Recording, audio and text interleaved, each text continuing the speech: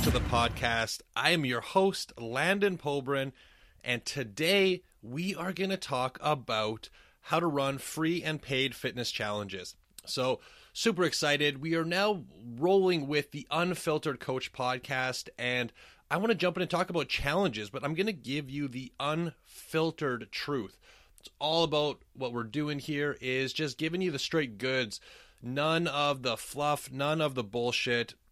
Just going to talk about the stuff that you actually care about. And the reason that this topic kind of spurred about for me was sitting at an event a few weeks ago, and there was a few people that wanted to run a challenge. So we were talking, a few people were implementing this in their business, and then every single person that was coming about was also now thinking that they should be running a challenge. And people were all of a sudden wanting to model the exact same thing that everybody else was doing.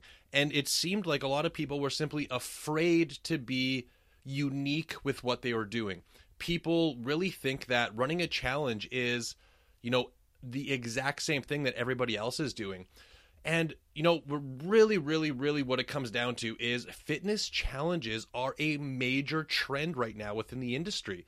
And with any major trend comes pros and cons. Now, the truth is that challenges are popular and they attract a lot of people. And the downside is that they have really developed a bad stigma over the last number of years. And, we know that people aren't going to see these life-changing results within 4 weeks, 6 weeks, or 8 weeks. But why don't we take a second and just kind of diagnose and dissect why there is this negative stigma around fitness challenges? So, you should know by now, I am an ex-personal trainer. My wife and I owned a private personal training facility for around 6 years. And when we owned that facility, I absolutely hated challenges. I despised the name. I did not want to run challenges in my gym. I thought they were bad. I just absolutely did not want anything to do with challenges. And this isn't uncommon within the evidence-based fitness community. It is to the point where a lot of people just do not want to have their names associated with challenges.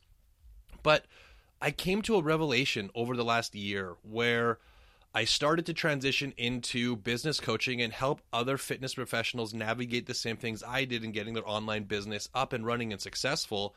And I really started to look at fitness challenges from a completely different perspective. And, I like to sit back and kind of think about why challenges have a bad name. And I think a lot of it comes down to more so being weight loss challenges. Now, if you've noticed, I've referred to them as fitness challenges thus far. And I think weight loss challenges have a negative connotation. And I agree with that because I think that we should not be rewarding physical transformation with like financial reward. We understand the work that goes involved in creating true and lifelong transformation. And we know that we're not going to be developing these life-changing habits in the course of 4 weeks or 8 weeks. We're going to get a head start. We might get some cool wins, some big wins under our belt, and some motivation moving forward. But we haven't instilled what we truly need for life-changing success. And when we start to attach a financial reward to it, if you go back to episode 54, I actually dive into a $10,000 weight loss challenge I seen at a facility. And, if $10,000 of a reward was put in front of me, I know the drastic changes I could make to drop weight quickly. Are these healthy? Absolutely not. Are they sustainable? Absolutely not. So we know that people are going to go to the extreme when there is like a financial reward associated with it. And we know we know the dumb things that they're probably going to do. And we've seen this time and time again over the years. And I think this is part of the reason why challenges have developed a really bad name. However, when you really, really think about it, if you're a heart-centered coach, no one is going to create that transformation within 30 days. But it's been also shown in the research that quick wins and weight loss in the beginning of somebody's weight loss journey can actually be motivating in the long-term success of what they do. So it's not the challenge, it's the person implementing it. So we need to realize that challenges aren't bad. Challenges aren't damaging people in the sense of the term. The challenge that people are doing may be negative. So when you're thinking about this, we need to kind of adjust our perspective and remove our bias from the situation. So how do we use challenges to our advantage as a coach? But before we dive into that, we need to know, like, what is a challenge? And to me, a challenge is simply a set period of time where you have the undivided attention of a captive audience. You have the opportunity to teach them and educate them, and they are sitting there willing and listening to what you have to say. And just because they've been abused in the past, it doesn't mean that you need to follow suit of what has been poorly done in the past. You can take a concept that works from a marketing perspective and apply your own spin on it. So, challenges have been kind of bastardized to the point where people, they want to do the same thing, but they think that just by changing the name is going to like make this revolutionary difference. They want to call it a kickstart or a boot camp or a foundations program. But, you're just putting lipstick on a pig. Like, you're just taking the exact same thing, changing the name, but running it the same way. I don't understand what you think it's going to be doing, but I'm pretty sure that people aren't, that naive. They understand what you're doing. And what you need to first do is evaluate what you don't like about challenges. It's more than just the name. There's likely some rooted reason why you do not like the term challenge. So simply change that. A challenge is simply a time-constrained framework. There is no set time frame. I've ran 5-day challenges for business coaching. You could run a 30-day challenge, a 6-week challenge, an 8-week, a 12-week. There is no set theme or outcome of a challenge. A challenge could be aimed at weight loss like they are traditionally, but it could be performance. It could be mindset, habits, business, so many different things when it comes down to it. The answer comes down to you, who you are as a coach. What do you want to teach? What is the set time frame that you want to allocate to getting some quick wins and some education to it? There's a lot more that comes to it. We need to overcome their limiting beliefs, but if a challenge goes on too long, and I'm doing air quotes here, you might start to lose the attention of them. That's why often, a shorter challenge, you might get higher engagement from your audience, because if it's, 4 months, people are going to stop caring. They're going to stop paying attention because, now we're really, really asking a lot of them. So they're not limited. The only thing that they're limited to is your imagination as a coach. So I kind of want to dig into why challenges actually work. And there is distinct reasons why they work and why they have been so prevalent. And it really comes down to human psychology. People prefer closed loops compared to open-ended loops. So you may have noticed that it's a lot easier to sell a prospective client on an 8-week program or a 12-week package compared to trying to sell them on an open-ended monthly recurring coaching package. And the answer is people just prefer to have a set end date. They like to be working towards something as opposed to not really having an end in sight. And this is human psychology, and I really highly recommend studying this to be successful as a coach, because understanding how your clients work is not only going to help you get them better results, but it's also going to help you, run your business better and do your sales calls and your consultations more effectively. So challenges simply use this to their advantage. From a marketing perspective, a short-term commitment is providing a closed loop for a client, giving them a set end date, and it just allows you to simply draw them in easier. It allows that pitch to become a little bit easier. So, somebody might not be quite ready to give you, maybe $300 a month for coaching. But, they might be willing to make a smaller investment for a shorter period of time. And it kind of almost acts as like an audition for you as a coach. It allows you to get this time to work with them, get them some wins, and try and do some of these things with your clients. So as a business person, I set my bias aside for how challenges were poorly run in the past, understood that I can take the power of the marketing side of a challenge. People like them. People are drawn to them. They're easy to sell. Okay, so let's use that. Now let's take my actual good evidence-based heart-centered coaching and apply that within the constraints of a challenge, and let's make some magic. Let's make some money. Let's get some people results. And I have been able to do that, and this is what I help my clients do now as well. So, when I work with people on challenges, I really think that there's 3 primary ways to leverage a challenge in your business. So, let's dig in here. Number 1 is lead generation, or LBOs. And LBO just simply stands for low barrier offer. So we know that people like challenges, and as a result, it's not difficult to get 10, 15, or maybe even 50 people, if you have a large following, into a 4 to 8 week challenge. And this is why challenges are a fantastic lead generation. It provides us a way to get a quick pool of leads, and it's a low cost, low barrier to entry, and it allows us to have this pool of leads where we can teach, we can educate with a low commitment on their behalf.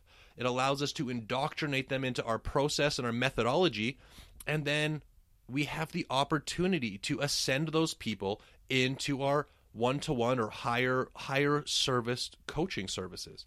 If somebody works with you for 4 weeks or 8 weeks, sees the value of what you can provide them, they get some great results, they like and they're bought into what you do, odds are there's a good chance they will want to work with you further. And that's a fantastic way to utilize challenges within your business. They can also be an income generator. So number 2, income generation. People like challenges. You'll see this recurring theme here. So just as challenges work as a great lead pool, they can also, be just a great business model. If your challenge is drawing in a lot of people and you're running it maybe like 8 to 12 weeks at a slightly higher price point and still delivering results, you have the potential to generate a lot of money. I know people that have generated 6 figures off of a 12-week challenge launch, which is crazy. And these people haven't had large followings. But, just with any business model, there's always going to be upsides and downsides. And a pitfall of challenges as your sole income generation is you lose a lot of the predictability of recurring revenue. So, when I kind of look at things, I like to have a challenge as a part of my value ladder or a part of my business model, not as the sole form of income. Number 3, as the ways to leverage a challenge, comes down to developing a proof of concept. Now, I've personally found challenges to be a fantastic way to develop a process and create a proof of concept. And if you follow my work and follow my methodologies, you'll know that I'm a very big fan of creating proven systems and processes prior to scaling our business. So here's a few things that a challenge allows you to determine. It allows you to understand the content and the best way to educate people. It allows you to find the content that people most resonate with.